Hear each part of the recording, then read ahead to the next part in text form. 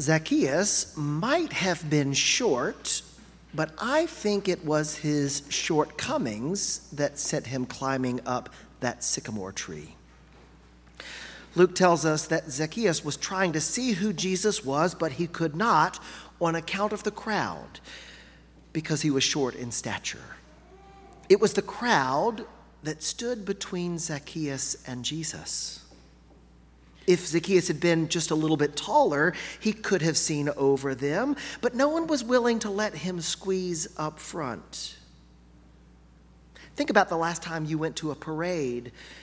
Doesn't the crowd usually make space up front for children or other people who either need to sit down or perhaps for another reason cannot see? Don't we intuitively know how to line up on the streets of the city with the taller people in back and the shorter people up front so that everyone can get a peek? But not Zacchaeus. No one was willing to make room for Zacchaeus, and he knew better than to ask. Zacchaeus was a chief tax collector, a title Luke might have made up to convey some sort of district leader among revenue officers, or perhaps Luke just wanted us to know that Zacchaeus was exceptional at his job, particularly skilled at squeezing money from his fellow Jews in order to fill the coffers of the Roman Empire.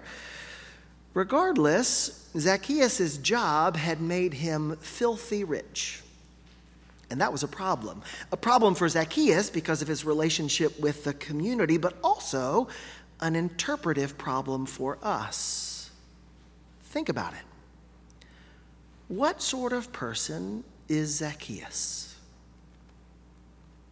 Was he the sort of person Jesus wanted to spend time with, or the kind of person Jesus would normally push aside? Now, we know Jesus welcomes tax collectors and sinners, those who can't get a seat at society's table, but we also know that Jesus doesn't seem to care a lot for rich people, people whose wealth created a gap between themselves and those around them who are poor. What sort of welcome could Zacchaeus have expected? He's a complicated sort of fellow, one whom society had rejected, but whose wealth had made him powerful. Would he be welcomed by Jesus, or would he be brushed aside? Zacchaeus had heard about Jesus. He wanted to see who he was, but he might have been afraid to get too close in case further humiliation came his way.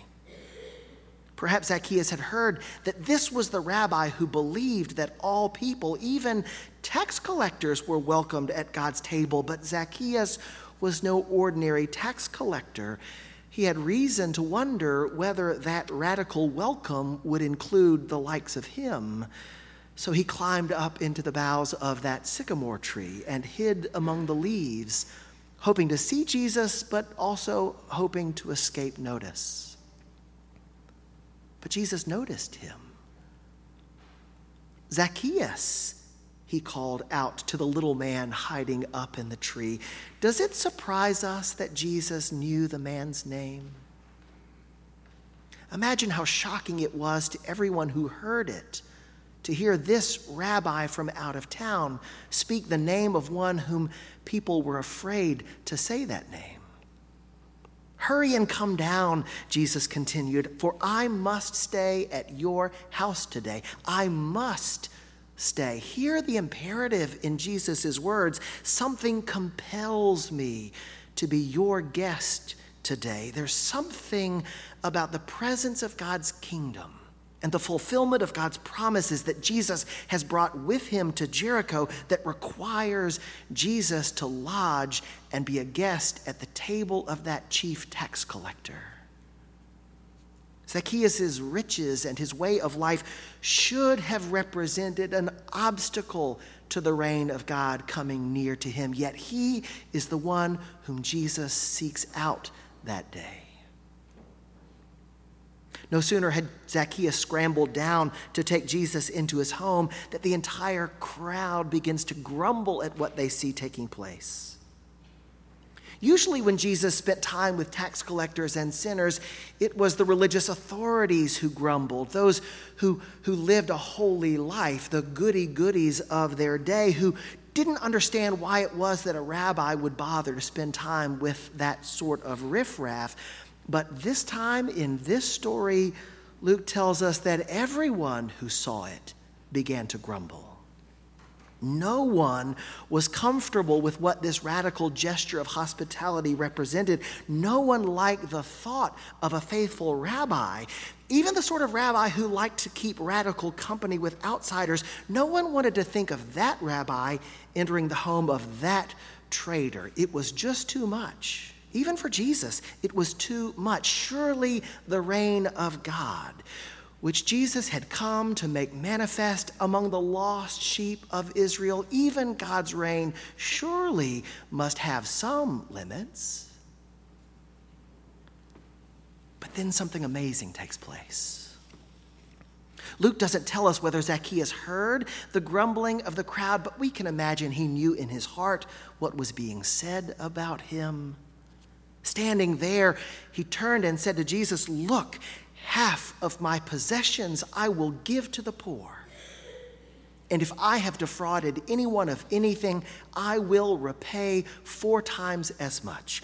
What a transformation that represents. That the man whose work and whose wealth had cut him off from God's people would be willing to give away so much that he had. But the funny thing about this text is that the text leaves some important ambiguity for us, allowing us to wonder a little bit about whose transformation is actually taking place. Because most English translations use the future tense of the verbs to describe what Zacchaeus is promising. I will give away half of my money. I will pay back 4 times whatever I defraud. But the biblical text actually uses the present tense of those verbs. I give away half of what I have.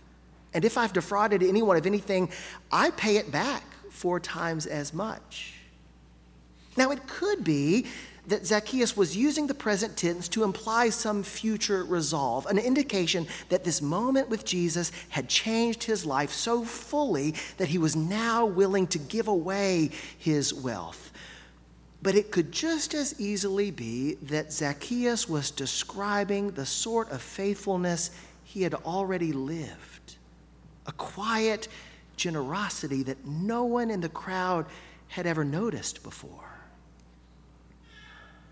Preachers and scholars have debated that ambiguity for generations, but I'm not sure it really matters, because I don't think Zacchaeus is the one whose conversion is most important. Today, salvation has come to this house, Jesus said, because he too is a child of Abraham. Could it be that those words become true? Not because Zacchaeus has undergone a moment of transformation, but because all of us who look on now see this child of God in the light of God's grace. Could it be that Jesus' insistence that he dine in the home of the chief tax collector change our understanding of who belongs at God's table? Maybe we are the ones whose conversion this story is about. Maybe we are the ones who are supposed to be changed by this radical encounter. We believe in a God whose love is bigger than anything we can imagine. We believe that God's grace is big enough for tax collectors and sinners. And we believe that God always welcomes the poor and the widow and the orphan.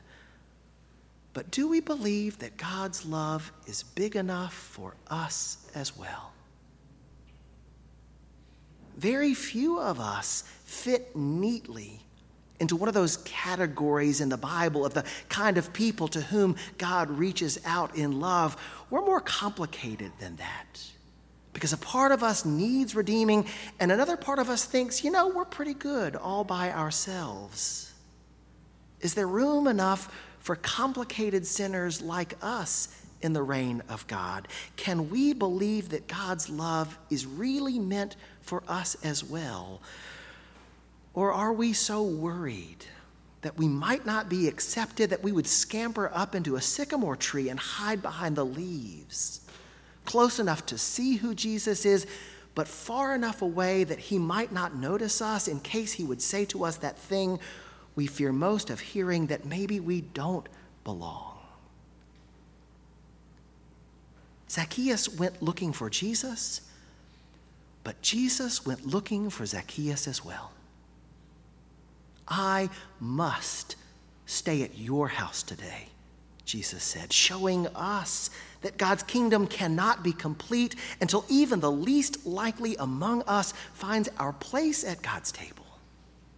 None of us belongs at that table because we're good enough or holy enough or generous enough. We belong because God's goodness towards us is always enough.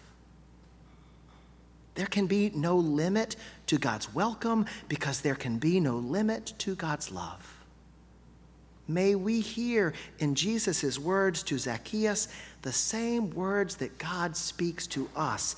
I must stay at your house today. May we see that God's reign cannot be complete until all of us are there. Thanks be to God. Amen.